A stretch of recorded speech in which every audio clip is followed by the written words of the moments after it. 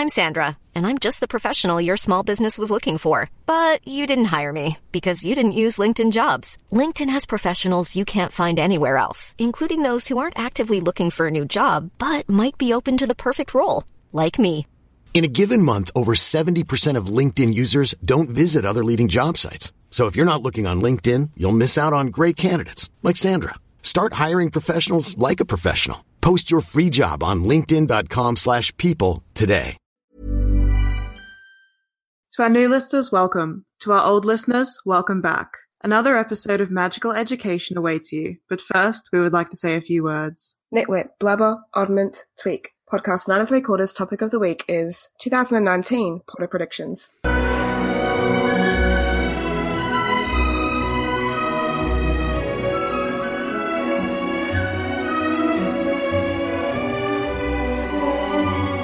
Hey there, guys. I'm Jen. Hi, I'm Ria. And I'm Luke Hogan. Yeah, we have a special guest today. Luke, introduce yourself a bit more. I'm Luke. I'm on the podcast that must not be named and was recently brought in to be a permanent host at Hogwarts Radio as well. Been a fan for a very long time since the books came out. Yeah, I found your guys' podcast, and it's exactly the kind of thing that I love talking about in general, magical theory and things that just do not get explored in the books at all. But there's a lot of information there that you can kind of start making things make sense. So I've been a pretty big fan since I found you guys fairly early on. So pleasure being here. Thank you for having me. Thank you so much for coming on. You're definitely our biggest fan. I try to at least be the loudest. I probably am your biggest fan. I'm all right with that. I love it. I love what you guys are doing. Thank you. Thanks. It's mostly nonsense. It's mostly just us spitballing around with the minimal information we've been given from this series. We're definitely keeping in this part where you compliment us. This is going in the episode. I can just keep going if you want me to. We'll have just like 5-star reviews. The one recently that you guys had where you went through the questions that I sent to you about the Dementors, you guys freaking killed it. It blew me away, the depth that you guys went into on going through the backstory of where the Dementors could possibly come from and pulling information from Pottermore and the information from the main text. And I was really, really impressed. It was definitely a few different angles that I hadn't really thought of. Yeah, so if you haven't listened to that episode, please go back and listen to that because these two are freaking incredible. I think that one worked so well because we were given a structure. We were given like questions to answer. So our English student brains just kicked into gear and went, okay, here's our long extended response. But usually we don't have that kind of structure. So that's why that one was a bit of a standout. Yeah, you really helped us with that by giving us a framework. Usually we're making it up as we go. Well, if you saw how I have workbooks for all of the different podcasts that I run, to me it has to be structured or it's hard for me to focus. Snaps for each other. All right, let's go. Predictions. So we're going to be using our inner eyes to see the future again and talking about what will be coming in the next year for Harry Potter, whether it be books, games, fandom content, nonsense J.K. Rowling will be spouting on Twitter. What's next for us? Well, I'd like to start by talking about the books. In our predictions episode from last year, I talked for a long time about the 20th anniversary editions. Yeah. They started with Philosopher's Stone in 2017, and then we got Chamber of Secrets this year, which I really didn't know if that was going to happen. I wasn't sure if we would get the 20th edition of Chamber of Secrets or not, but we did. And as far as I can tell, they did a much lower print run. So there wasn't the big stacks of books sitting in the bookstore that nobody was buying. That's a good sign for next year. I would say it's pretty much guaranteed at this point that we're going to get Prisoner of Azkaban and the rest of the books also coming out in 20th anniversary editions, which I'm excited about. I want to have them all. Yeah, I get overwhelmed. I go into the bookstore and I'm like, oh God, I got to choose between hardcover and softcover, and I got to choose like which house do I want. Like obviously I want my house, but then the others are so pretty and they have nice art and the art has different meanings. And I'm like, oh God. They do a good job at making it really compelling to have 30 different editions of every single book, don't they? I mean, because then they have the other edition full series that came out this year with the artwork that goes across the entire binding or across the front covers that can go continuous. I thought those were really, really cool. I was a little disappointed they didn't have it in hardcover. I probably would have gotten them if they were in hardcover. But yeah, the marketing and branding team over there is still working, you know? What they'll usually do is they'll put out a soft cover and then about 6 months later they'll do a hardcover edition as well. So if you hold on, you might get those hardcovers. I'll keep holding on. Yeah, and like, have you guys seen the illustrated editions of Beetle the Bard, like the newer ones? Heck yeah. So pretty. And like, I was looking at the characters inside and they're like so beautiful and well illustrated. And I'm like, oh, I don't need this. I already have a copy. I don't need it. Right. But I want it. I mean, I have 2 copies already. Like, but yeah, they also had the Fantastic Beasts illustrated. I think that came out last year, 2017. Yeah. So my prediction for 2019 is that Quidditch Through the Ages illustrated edition is going to come out because those 3 seem to be continuously grouped together as a set, and I would like it. I know they just did the audiobook version of Quidditch Through the Ages with Andrew Lincoln, and if you haven't checked that out, it's really good. I thought he did a really, really wonderful job. Yeah. I, like, personally, Quidditch Through the Ages isn't my favorite because even though it's, like, Quidditch, it's still sport. And, like, I'm not that kind of person, but I have read it, so maybe I should try listening to it again with a nice voice narration. That'd be good. He really kind of brings some characters, like there's more characters in there than I remember reading, you know, in the old paperback version that I've got. Like it's just, there's like interviews with older people and like the voices are pretty well done, like believable. I was surprised, like knowing the actor, that his voice acting was that good. And I really, really enjoyed it. It kind of brought new life to, you know, a book that I haven't really read in a while, but I've always enjoyed. Yeah. This is a weird sidetrack, but do you guys know if there's any Harry Potter cookbooks out there? I want to know how to make pumpkin pasties and cauldron cakes and... Yeah, there definitely are some, official versions, and I think there are also a couple YouTube channels that kind of do things like that too, at least in like, you know, short series of them. So there are resources out there for you. I've definitely made stuff before for marathons, but like I would just like to have like a nice book full of recipes with a nice leather bound, you know, hardcover. Yeah. Oh man, I'd love it. Those are, I wish that's what I'm really looking for, is a full series with like old weathered leather bound hardcovers. That's what I would splurge on. Well, this is what I want to do in the future one day when I have children. I want to make a leather-bound version of Beetle the Bard that has, like, handwritten. It's all handwritten out and hand-drawn. You've told me about this before. I want to trick them into thinking that they're wizards, because they'll hear these stories younger on, and then later on, if they read the books, they'll be like, hold on, I know the tale of Three Brothers. I've heard that before. And I'll trick them and mess with their heads. Jem, bad mother. No, that's wonderful. That's great. I like it. Don't convince your children they're magic. I'll mix up the fairy tale books with other fairy tales like Cinderella and Snow White and Red Shoes and all that nonsense, but it'll still have the other ones in there, so they get really... Do you know how crushing it's going to be when they realize they aren't magic, Jem? Well, we all had to suffer through it. Get it done early. Pull that Band-Aid off. But she's the one who's putting the Band-Aid on. She's convincing them they're magic. And then the world's going to tear that away. It's a bad idea. Don't do that. Yeah, so books. I predicted that, they might do a 20th anniversary edition of Prison of Azkaban, which is exciting for me because personally that's my favorite book. I love Prison of Azkaban so much. Yeah. Yeah. I love your cookbook idea. I hope that comes out eventually at some point. Yeah, I just thought of it then. I'm like, oh, that'd be such a good gift as well. I've been thinking about gifts a lot for Christmas. Oh, God. All right. Do you guys have any other things to say about books? Just jumping to something that I guess will happen in canon, if we're going to talk about the actual story itself. We know that Luna Potter starts school at Hogwarts this fall, 2019, and is going to be sorted into Gryffindor. I think that's the only specific thing that we know happens in the world in 2019. So I thought that was worth mentioning. Oh, that's cute. She's already 11. That's so old. I'm like the Crypt Keeper. I'm so much older than I thought I was. Anyway. I can justify my age because I'm like, oh yeah, I was born when the first book came out, so it's like you made it. You just made the cut. Yeah. Yeah, I was always almost exactly Harry's age as they were coming out, and that's so cool. So like I was always right in that kind of small group that was growing up literally with the books as they came out, and the stretch between 4 and 5 really kind of screwed that over a bit, but that's okay. Yeah. I'm not bitter. Yeah. You sound bitter. No, I think it was worth it. Personally, fuck J.K. Rowling about it. I'm going to send her an angry tweet. How could you? 16 years later. I was on the podcast at 9 3/4, and I just got re-infuriated. What the hell? It happens. We have that effect on people. In all seriousness, listeners, don't hassle JK. Leave her alone. No, leave her alone. She's fine. She's doing a good job. Let us hassle her for you on this podcast that she will never listen to.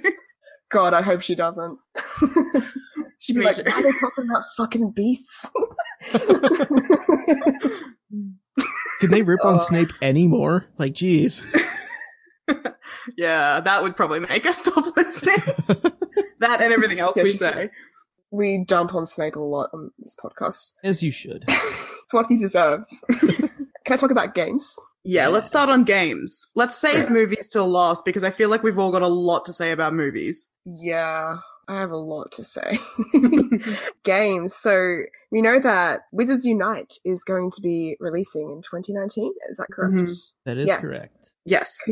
When I went on Google, and searched Harry Potter 2019, it was all about Wizards Unite, and I was like, oh yeah, that's right. So, this is another mobile game made by Portkey Games, and we know a lot more about it now because they've had like the trailers sort of release where we've got the young lady in the alleyway and she gets rid of some kind of magical thing and then sticks a poster up and apparates away. So yeah, it's not so much like a Pokemon Go game like we originally thought of. It's more like a capturing magic to protect the Wizarding World. So I like that story idea. That's interesting. I don't think I'll be getting too into it, but I think it's just a cool concept. Yeah, I'm definitely excited about it. I don't know, kind of similar. I don't know how much I'll really play it in all of my spare time, which is pretty limited. I'll definitely check it out. I definitely checked out, Pokemon Go when that first came out, and it's a really, really neat concept for sure. And I mean, kind of the underlying, hey, get outside your house and do things mentality, I can definitely get behind. Like that's a good goal as opposed to, hey, sit on your couch for hours a day playing on your phone. Like it at least takes that element and brings it outside, which I think is a positive spin, at least. Yeah, it's nice. Yeah. I like the idea of like they set up little landmarks for you to explore around your location. So it gives you like more urban exploring as well, exploring your surroundings, which I always encourage. Yeah, definitely. We were really harsh on this game last year. We were basically saying it was going to be like a Pokemon Go ripoff where we have to find Fantastic Beasts instead of Pokemon. But seeing the website and the concept and the trailer, as you were saying, Jam, it looks really good. I've been pleasantly surprised by it. So I'm actually kind of excited for the game to come out now. Yeah, good. So yeah, I'm interested to see how that plays out. I'm also interested to see if because there was that leak of the console game for Harry Potter where it's like set in the 20s or something. Right. Or did I just hallucinate? Yeah, no, that was a thing. Yeah, I was trying to find it again for this episode, but I couldn't find it anywhere. I assume it's been purged from the internet. Yeah, I think they did a pretty good job of squashing that, like, the day of, almost. J.K. Rowling herself just hacked into the mainframe and just like, she drove her car to the internet and pulled it out. How dare you! Nice. But yeah, what brief glimpse we saw of it looked very good, and I am excited for when we get some concrete information about what the fuck it is. Yeah. I'm excited to, if I ever potentially play that, because I don't know if you guys know this about me, but Ria does, but I'm terrible at games. I can't do, I am terrible at using a controller, point and shoot, anything to do with, like, gaming, so I assume if I do create a character, they'll die quickly and a lot, and I'll be terrible at it. It's gonna be fun. Yeah. You have the younger sibling curse where all of your gaming experience is watching me play games and not being allowed to play because I'm mean and I have the controller. Yes. Mom said I could borrow the remote. No, I've got it. I'm bigger than you. But Ria can keep me filled in of what happens in the game. I'll just watch. Just live streaming, you can watch along. Yeah. I actually do. Instead of playing games, I watch YouTubers play games now, and I'm like, oh, this is fun. It's just how you grew up, right? I have that mentality. Just like childhood. Yes. I haven't really heard any rumors or anything about it, but I think if there was like a new board game that came out, I would imagine there's going to be something for Fantastic Beasts in general. It seems like anytime there's a new movie that, hey, we have to get as much merchandise out there as possible, and like board games and puzzles seem to fit that fairly quickly. Yeah. I'd be on the lookout for something like that as well. Yeah. I know there was a new Harry Potter Trivial Pursuit this year. That's right. Because I remember MuggleNet doing a giveaway thing, which I didn't win. Nepotism. Yeah. It's rigged. Come on, MuggleNet, give us free stuff for no reason. Oh man, that is a Trivial Pursuit I could win, because like Dad's Trivial Pursuit is from the 1920s, so I know nothing of what's going on in those questions. But Harry Potter Trivial Pursuit, now that's something I could do. There was another Harry Potter Trivial Pursuit a while back, I know, like a first edition, and apparently it was not all that difficult. Like if you read the books, then you did okay. Basically, it's like, oh, you can beat a movie-only watcher. From the little bit that I heard about the new one, is it gets pretty legitimately difficult, which I'm all on board for, because I think that'd be pretty neat. Yeah, I'm a nerd. I like to be challenged. Bring it, game. Yeah, don't just give me basic questions of like, oh, what's Harry Potter's middle name? Basic. No. Which twin dies? Oh, spoilers. Fuck. This is a bit of a roast. I went to a trivia, like a Harry Potter trivia thing recently, and I was expecting it to be really hard, so I studied up. I like did a bunch of quizzes online. I got my facts written down, and it was the easiest thing ever. My team and I smashed it. Like it was no competition. The questions were too easy. Oh, Jim, there is nothing more typically you than studying for a Harry Potter trivia night with your friends as if it's an exam. I studied harder for that than I do for most of my exams. So it's like the important. Oh, go for it. The important thing is that you won. I won. I was also invited to a Harry Potter trivia contest here in my city as well, with some listeners of our podcast, which was kind of cool. Nice. I couldn't make it last minute because we were actually recording that night.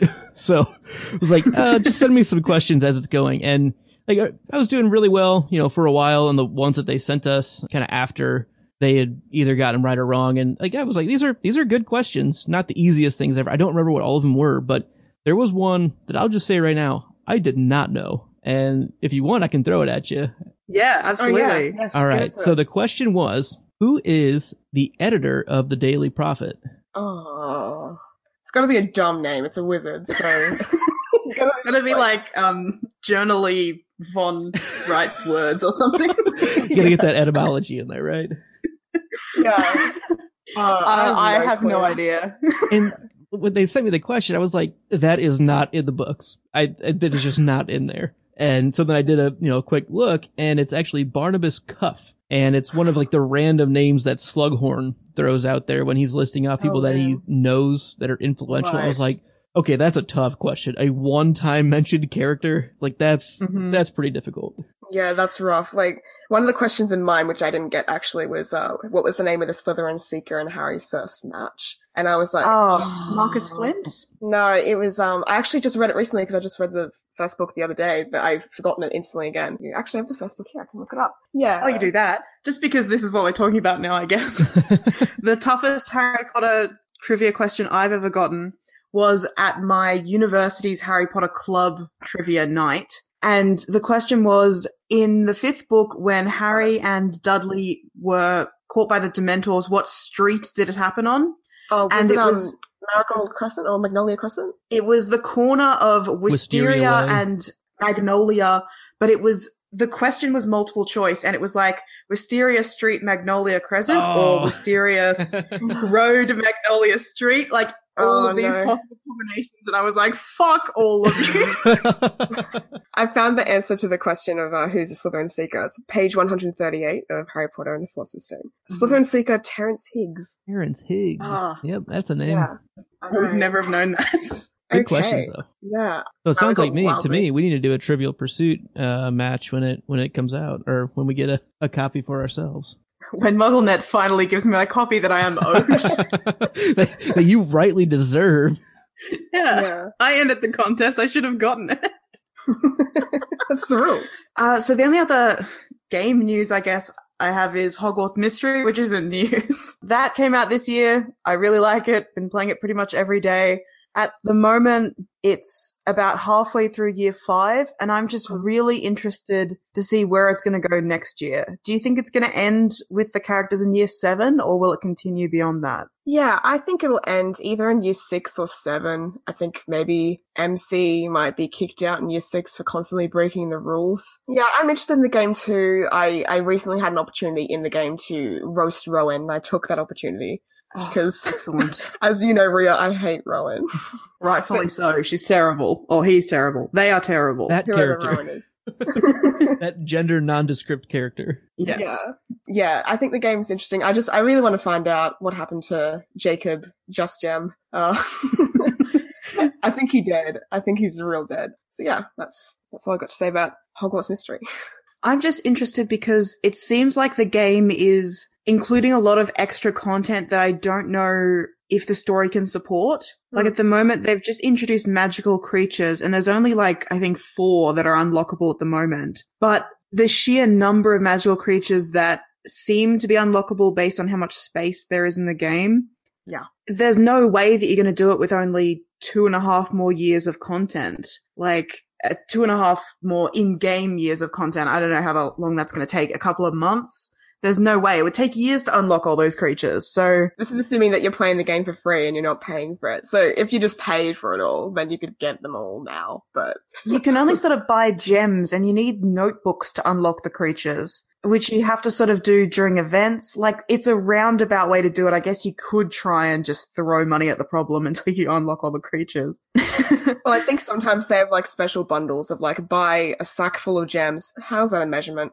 But also buy 12 notebooks and all this sort of stuff. And I'm like, yeah, I'm not going to do that, but yeah, good to know. Anyway, so I really enjoy the game. I'm invested in it, and I'm curious to see how it goes in 2019. That's not really a prediction. That's just a statement of how I'm feeling. So I didn't really even get past like the second round of classes year 1. So I don't have a whole lot of input on the game. It didn't really work for me. I liked the idea of the story for sure, and I found it interesting, but the like touch and go type playing it's boring, does not work for me. Like if I'm going to play a game, I am more of a console gamer where I like to, okay, I have like 2 hours that I want to sit down and play it. And the game forces you to stop. Like, I'm not going to pay money for it. That's just not me. But I just don't like that you're limited. Like, oh, well, we'll see you again in this amount of time. I was like, well, I was just getting into it. Like, why are you kicking me out? Like, I want to like it. Yeah, the pay for play is just incredibly frustrating. But I just do it in like my work breaks and then I just get back to work. So I find that all right. But yeah. Yeah, that's a really valid criticism of the game. I definitely feel you. I just, like Jem said, I just open it like 2 or 3 times throughout the day while I'm doing things. Whenever I pick up my phone to fiddle with it, I've got nothing to do. I'm like, I'll play this for 2 minutes and then move on. I like that I don't get sucked into it for hours at a time, because otherwise I would never live my life. Yeah. For me, if I got sucked into it, it'd be like I'm actually playing a game. And as you know, I only watch games. You'd be forced to actually participate for longer. God, no. Can't do it. Unthinkable. That's all I got to say about games in particular. Should we start on The Cursed Child? That's the other big thing I've got to talk about aside from movies. Ugh, I guess. So The Cursed Child, it's a big moment for me. It's opening in Melbourne next month. Ooh. So I have the potential to go see it because it's right here in my home city. But I probably won't because it's really expensive and I've got no money. Really? I thought they said they were going to make it like accessible for everyone to go see it. I honestly haven't looked at the prices of the tickets, but it's 2 tickets and I'm betting that each of them are at least $100. Oh, and I don't have $200 sitting around at Christmas time when I'm trying to move house and start a new job. Yeah, ain't no one got time for that. That's like too much money. And I'm not going to pay, like, honestly, because I know what The Cursed Child is. I'm not going to pay more than $20 to go see it. $20. That's how much the book is, Jem. The tickets are going to be more than that. Well, then I guess I'm never going to see it. Yeah. Also for you would have to fly down to Melbourne to see it. So that's more money for you. Hard pass. There's no chance Jem's going to see it. I'm hoping that if I give it enough time, I'll have some money put away. The tickets will drop in price as we get to the closing of the show, and I'll be able to go and see it because I really want to, not because I want to, but for the purposes of this podcast, I'd like to do an episode talking about the play. You're taking that sacrifice. You're doing it for us. Taking that bullet for you, listeners. Look, I bet the play's great visually, and I bet the actors do an excellent job. The story, it's so frustrating. Exactly the same as Crimes of Grindelwald, where we love the magic and we love the beasts, but we don't like anything else. What do you think, Luke? So, yeah, I have a hard time counting book 8 as canon. See our episode on that. It's not. Right. I pretty much agree with everything you guys said in that. I was like, yeah, they're speaking. It's like I wrote this script. It's like I agreed pretty much wholeheartedly. Yeah, I don't know. Are they doing the Friday 40 for the Melbourne show? Do you know? The cheaper tickets? Yeah, like basically it's like an entry to a lottery to get cheap tickets. Yeah.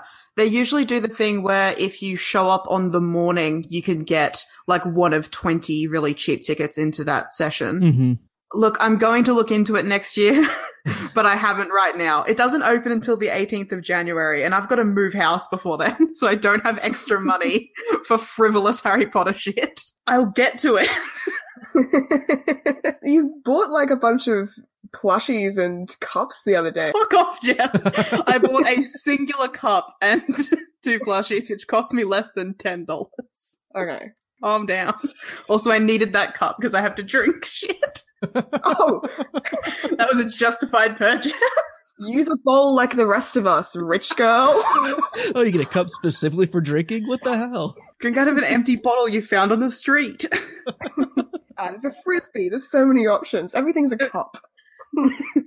This cup had the Marauders map on it. Worth it. God. Totally worth it. Anyway, enough shaming Rhea. Let's move back to shaming Harry Potter. So another cursed child item. I know fairly recently they just put out casting for potentially a new location in LA as well. I don't know if you guys have heard that at all. I know they're opening up in San Francisco as well, but I think there's still rumors that Los Angeles is going to be next, which would be 1, 2, 3, 4, 5 cities total, I guess, if that's the case. Mm-hmm. That's a good start. I'm pretty sure it's going to be in every city in the world. Eventually. Whether or not it should be. Well, have you guys heard the rumors about a Cursed Child movie? I have. In my Googling for this, I heard rumors about that. At first I thought it was a nightmare, like, because I heard it late at night. I was reading on the internet. I woke up the next morning and I was like in a cold sweat. And I'm like, oh God, did that happen? I was literally just about to say I thought I dreamed that. Yeah, yikes. I heard that someone's trying to bring Daniel Radcliffe into it. I'm like, oh, leave that poor boy alone. He's tried so hard to diversify himself and get himself out of like the Harry Potter sort of. Imagine if they're like actually trying to cast him for it. It's like, oh no.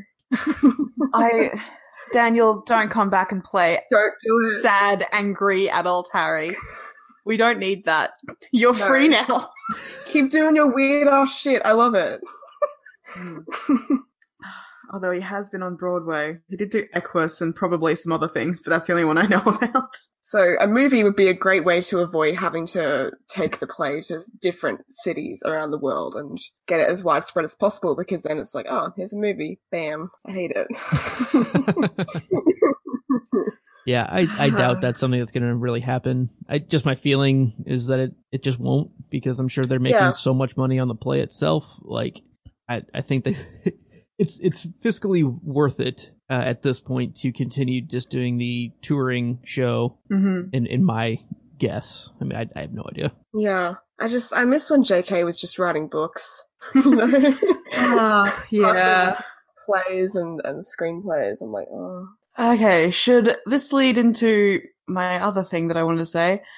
Last year in this episode, I went on a big rant about fandom fatigue and how I was tired and sick of Harry Potter. I just want to check back in on that. How are we feeling a year later? Are we feeling tired of Harry Potter? Are we done with it? Okay, so last year I was sort of cautiously optimistic. I was trying to, stay positive.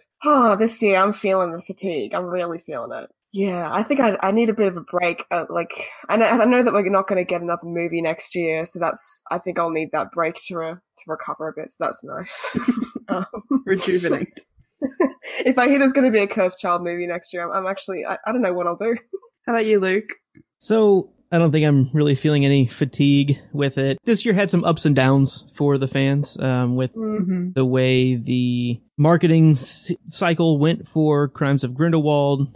There were some probably pretty easily big mistakes made by some people that are at the helm of that. Not to point any fingers, but I think that's a big reason why the numbers for the movie were a bit lower. For the fandom itself, like the numbers were clearly down for that movie. And I think you guys are kind of touching on something that's pretty accurate, is there is a lot and it's not as focused as it used to be, because they're trying to expand the Wizarding world as opposed to just having the same, superhero trio that we all fell in love with, 20 years ago. And it's hard to bring in new characters to I'll call it an established franchise like this. Think of like Star Wars. We had the same group of characters for so long, at least in the public eye. And then when they went and did the prequels, those had some growing pains. They're doing the new movies. That has had some growing pains as well. But like once you get through that initial kind of adjustment phase, I feel like it's going to come back.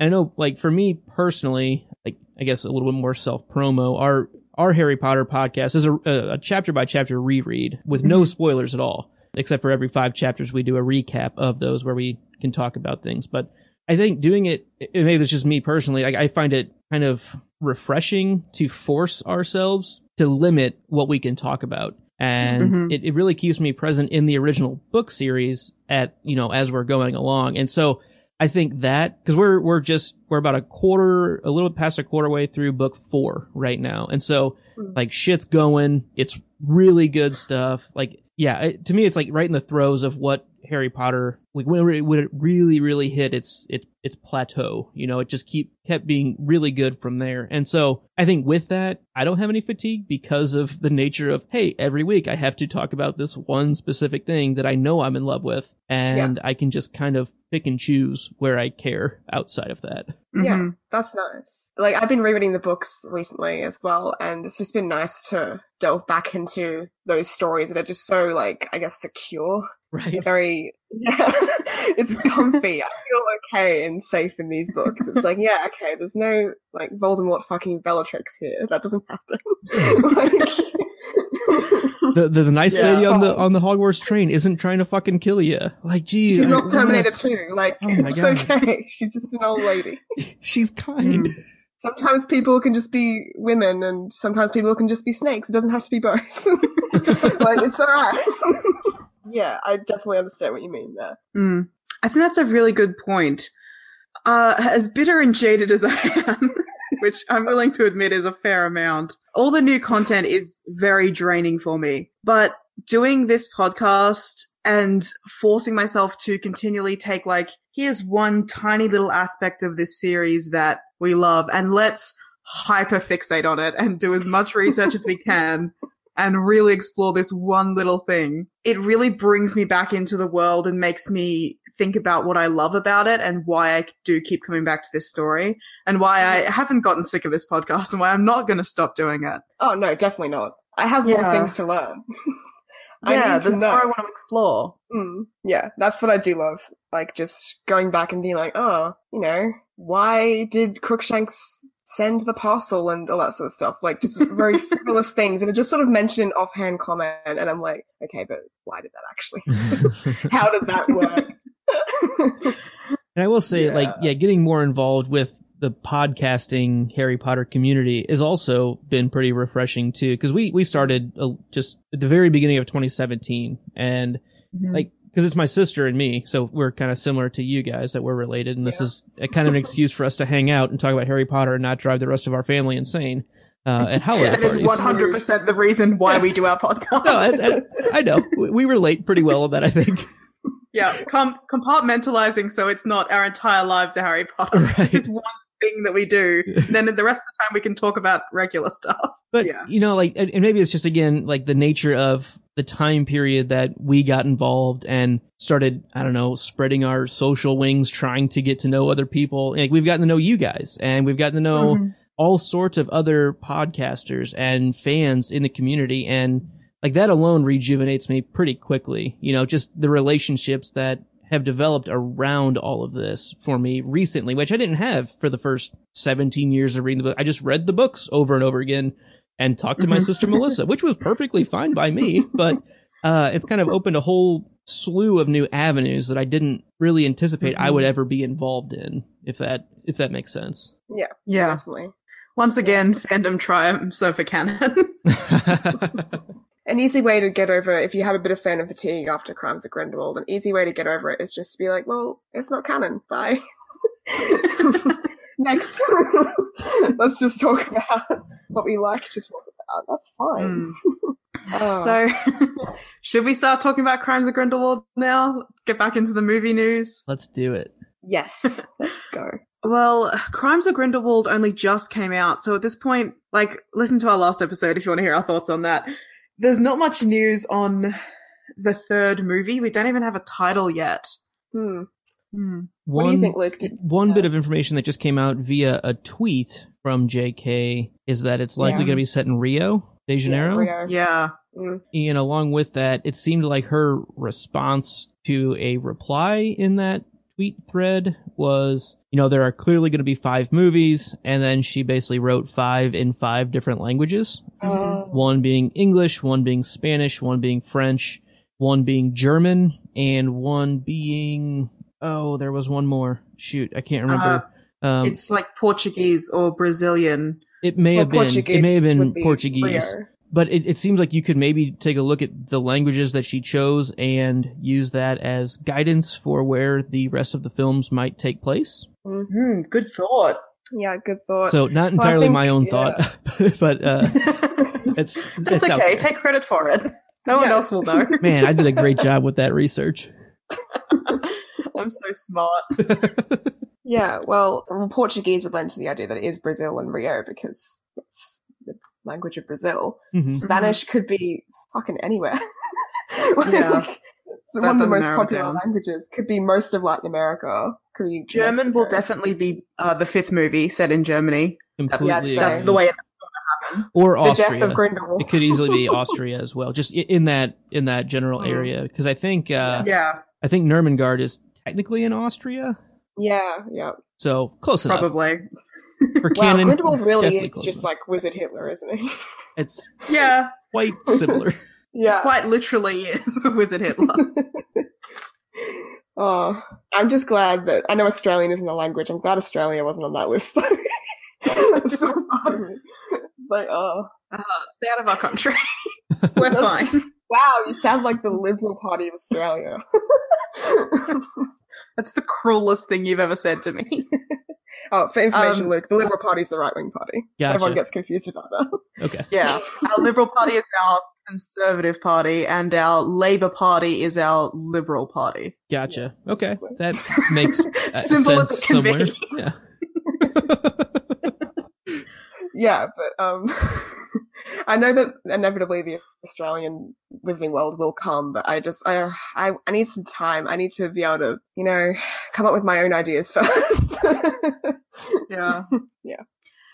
Basically, all the same cast and crew are coming back. We don't have an official release date, but it's probably going to be in November of 2020, if based on the previous 2 movies when they came out. Mm-hmm. What do you guys think is going to happen in the movie? Alright, so I'm trying to remember where Crimes of Grindelwald ended off. So it ended with, spoilers, guys. It ended with the big explosion in Paris, and our heroes were like, wait, what happened again? So I've forgotten. at the very All end, the good guys, you go. at the very end, we have Newt returning back to Hogwarts and giving Dumbledore the that's Blood right. Pact, and Yeah. we also have Queenie with Grindelwald working with Credence, and Credence gets a wand, blows up a mountain, and we learn that Credence is actually a Dumbledore. That's right. Yep. Yeah. Spooky. Yeah, I remember seeing Nagini standing on the steps of Hogwarts and being like, she gets beheaded here later on. I'm like, that's so weird. Full circle. Oh, God. Wow, that's something I hadn't recognized yet. Thanks. Good. You're welcome. So maybe it'll be Grindelwald trying to get Credence or Aurelius, whatever you believe, to bind and attack Dumbledore, but Dumbledore keeps on being slippery and evading him and hiding in the shadows while he tries to break the blood pact thing. And in the meantime, shenanigans ensue with Newt and the others as they try and fight off some of Grindelwald's supporters, as well as beasts are there somehow, I guess. Excellent.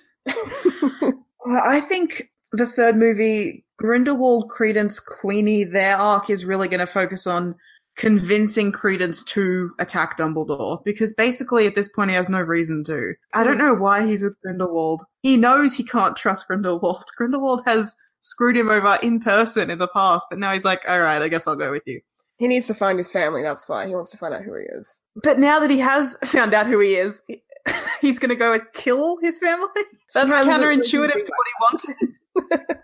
Well, it could be pretty easily spun that, hey, the reason you don't know your family is because Albus threw you out or something, you know, like kind of play on, he's the reason you didn't grow up with the family. I don't know what that's going to turn into, but we've seen how impressionable he is, and we know how convincing and charismatic Grindelwald is. So, and allowing Credence to have a wand and kind of teaching him how to harness that power, which we've already seen. I mean, the first thing he did was pointed at the mountain and half of it fell down. Like, he literally moved mountains. Yeah, right. Yeah, he's very powerful. We do know that. So, and I don't know if he really has that much ill feeling towards even Graves, right? I mean, because he knows that he was trying to use him, but he was also very supportive of him throughout the whole first movie. And it didn't seem like, to me, that huge of a betrayal.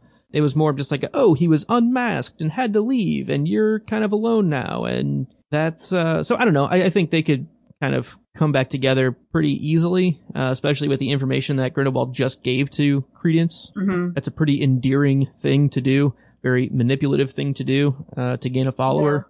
Yeah, let's not forget also that Credence grew up in an abusive, manipulative situation, so that's the sort of relationship he's used to. It'd just be Absolutely. fitting back into an old mold. Yeah. That's unfortunately quite true. Yeah, very sad. I'm really thinking third movie is going to be like the battle for Credence's soul. I'm not suggesting that's the title, but I think that's what it's going to be. Grindelwald's trying to convince him to kill Dumbledore, and Dumbledore, or maybe Newton, Dumbledore's proxies that he works through because he never does anything himself, will be the ones who are trying to get Credence back from Grindelwald, and also Queenie as well. I'm interested to see, because we know about this Dumbledore prophecy now of like a phoenix will come to a Dumbledore in need. I'm interested to see how Dumbledore will get Fawkes, and I have a bit of a weird prediction for how that's going to happen. Maybe not in the third movie, maybe more in the fifth movie. But I have a weird prediction that Credence will somehow be destroyed and turned into Fawkes.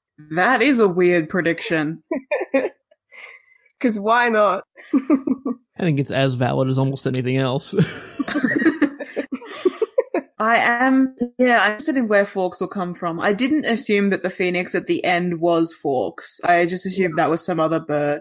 Yeah, me too. I don't know about Credence turning into Fawkes, though. I think Credence is probably just gonna die. Well, I mean, last year I was like, maybe the woman maybe Claudia Kim's Nagini, and you were like, no, that's dumb. That's true. I should lower my standards more. So, just saying. So, yeah, in the long run, I don't think that Credence is going to die. I think that Newt is going to be successful of removing the Obscurus, which he's already non-successfully done. He's parted an Obscurus from an Obscurial, but I think he's going to be successful this time. And I don't know if Credence is going to make it all the way through, but I think he's going to survive whatever that procedure is, and then maybe die in a different thing later on, if that makes sense. Yeah. Okay. Or maybe he lives a happy muggle life and is never mentioned again by anyone for no reason. I kind of would just hope that if, like, the exorcism happens, I guess, and Credence is free of this dark power in him, that he just kind of, fades into obscurity. He just has a normal life. Obscurity. Normal, comfy life. Yeah. So I actually have to be honest, I haven't listened to your most recent episode with your reactions, but from what I'm gathering, you guys didn't enjoy it all that much. No, not really. There's some parts we loved, a lot of things we didn't. I will say overall, it is my favorite movie of all of them. Really? Like, not even close, personally. Wow. Yeah. That's unexpected. And I think I might be in a vast minority on that, but I'm okay with that because I was really, really pleased with the movie. The magical theory stuff that happens is really, really intriguing. It opens a lot of new doors that we didn't have information on before. It opens some doors on the whole Grindelwald and Albus and Ariana scene, which is one of my favorite things to theorize about, is what happened there. And we already had some allusions to that specifically in this movie a couple times. So I don't know. I was a pretty big fan of it, and come at me, I guess. No, I'm not going to attack you for it. No, we only do that when you're not in the episodes. You can't fight back. Oh man, all right. That's our modus operandi. Is that how you say that? No, I think it's fine if you liked the movie. Like, yeah, go for it. It's just not my cup of tea. I think the real thing I enjoyed about it so much was not having the book to be distracted by. If that, you know what I mean? That. Like, because I disliked a lot of the movies when I came out of the movie theater the first time I saw them because I was just so distracted by, this is different. Why did they change this? Like, that always bothers me. And I could never turn that off. See, that doesn't bother me so much with the 8 movies because, like, I know that for the most part they try to remain as true to the, like, integral storyline as possible and try and keep that as well as they could in the interpretations. So yeah, if they missed a scene here and if they change a detail there, I'm fine with it because it's like, it's a movie. They have to condense it to an hour and a half or 2 hours. So I'm like, okay. But what frustrates me, I guess, about the Fantastic Beasts movies is that they don't have that base, I guess, to draw off. And I think that's what makes them less interesting for me and less credible. Is because, like, it just seems kind of like they're just drawing ideas from nothing, in my opinion. I kind of agree with both of you. I'm the nice middle ground. The first movie, I liked that it wasn't really based on a book. Like, there was no story that I was anticipating and I wasn't measuring it up in my head, like you said, Luke. But in the second movie, in Crimes of Grindelwald, I didn't feel that at all. Because it was drawing so much of what we already knew from the books in terms of, like, the Dumbledore and Grindelwald storyline and all that went on there. So I felt like that's what really distracted me and annoyed me. Yeah, I think that's completely valid. I mean, I can concede that. That's fair. All right. The only other thing that I wanted to mention, one prediction that I had, is I think that the third movie, definitely we're going to see the Blood Pact get destroyed. Yeah. And one way that I thought that might happen is if Dumbledore uses dragon blood to destroy it. Oh, yeah. Because we know from the books that he discovers the 12 uses of dragon's blood. And because I just thought that would be a good use of Newt. Like, Newt has basically nothing to do in this movie. So what if Newt had to go get a dragon or get some dragon blood for Dumbledore? Yeah. That would be a purpose for him to fill in the movie. That'd be really cool. Plus, I love dragons, so any excuse to see a dragon on screen is good for me. Heck yeah. I'm good with that. I like that. And, like, I don't know how familiar you are with, like, the actual text of Fantastic Beasts and, like, about the author, like, from the author, where it talks about his backstory. And, like, he spent all of World War I dealing with Ukrainian iron bellies. Like, if you remember all that. Yeah. And so, that's awesome. I think that'd be really cool to bring that in. It's the largest of all the dragons in canon, and it seems exactly like something that they would do. It'd be really good for screen, and they're gonna have to keep kind of finagling Fantastic Beasts in even where they shouldn't be, which we saw in this movie, and to keep the title making sense. And I think that's a really, really smart approach for them to take. That's a good idea. I was worried about the whole blood pact thing, and I like your dragon blood idea. I like that a lot better than what I was thinking of. I was thinking of, like, oh, if you've done a blood pact, the only way to break it is to take blood from someone else or something like that. So it might involve some kind of weird having to make a sacrifice, or I don't know. Maybe he kills Theseus. Dark magic. Yeah, some kind of dark magic, and I was like worried about like, oh, it's gonna be nasty. Hopefully not. Hopefully not. It's just like, okay, let's get a bit of dragon's blood. It's like, let's do a bit of cool magical theory rather than having a needless sacrifice of character. I like it. Yeah. Is there anything else anyone wanted to say? I've got one more note on the last question that you guys posed to me of what will JK tell us about in the HD world next? Yes. I feel like there's going to be more information about half-elves coming up. Oh god, yeah. Since that was like the first time this Crimes of Grindelwald brought that in for the first time. We've seen, half beasts before, but the half house elf was brought up for the first time here, and I thought that was interesting information. So I think we're going to get more on that. There's so many nasty thoughts went through my head. How does that work? What? Oh my god, no. Like, it has so many bad implications. It's such a grim reality that we have to live in now with us half-elves. I don't like it. It's very upsetting. It is. I'm glad I could lighten everyone's spirits here with a smile on my face talking about house elf enslavement. It's just great. Have a happy 2019, everyone.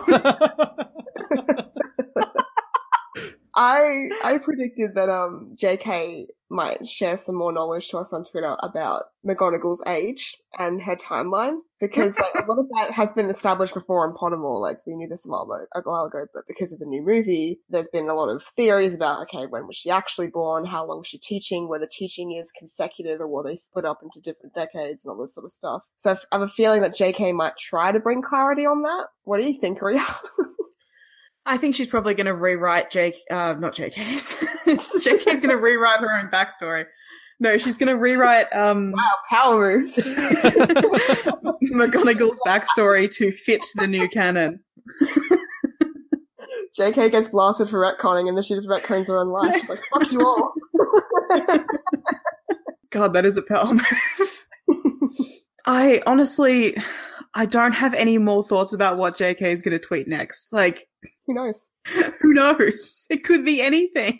It's impossible to predict what she's going to say next. Well, I've been Jem, and Credence was Trevor. I've been Ria, and I have no idea what's going to happen next year, but I hope it was better than this year. And I've been Luke, and Crimes of Grindelwald was the best of all the Harry Potter movies. Where can we find you, Luke? You can find me on Twitter at LucaFerocious or at thepodcastthat.com, where we have our Harry Potter podcast, the podcast that must not be named, and a bevy of other shows covering Game of Thrones, Stephen King's It, and a couple other things as well. So we're out there. Check us out, please. Yeah, check them out, guys. Definitely do. They have much more well-structured and better episodes than us in podcast that must not be named. It's chapter by chapter reading, very detailed, very thoughtful. Whereas we're just here like, blah, blah, blah, blah, creature fucking, blah, blah, blah. Yeah, I saved that stuff for this. Nonsense. Yeah. Thanks for listening to podcast 9 3/4. This show is written and edited by Ria and Jem. You can send us an email at 9 3/4podcast@gmail.com, find us on Tumblr at podcast9 3/4.tumblr.com, or talk to us separately on Twitter. Ria is at SmashMouthRia and Jem is at Jem_JustJem. Please feel free to send theories or ask questions and bombard us with so many messages that we go mad and run away to a hut on a rock in the middle of the sea just to avoid them. Our special guest today was Luke from the podcast that must not be named and lots more. You can find him on Twitter at LucaFerocious and his podcast at thepodcastthat.com. Our logo art is by Winged Corgi. Find more of her art at wingedcorgi.tumblr.com. This week's intro music was Reunion of Friends by John Williams, and our outro music was Hedwig's Theme by John Williams. You'll hear from us again in 2 weeks' time. Happy New Year's, listeners. When you make decisions for your company, you look for the no-brainers. If you have a lot of mailing to do, Stamps.com is the ultimate no-brainer. Use the Stamps.com mobile app to mail everything you need to keep your business running with up to 89% off USPS and UPS. Make the same no-brainer decision as over 1 million other businesses with Stamps.com. Use code PROGRAM for a special offer. That's Stamps.com, code PROGRAM.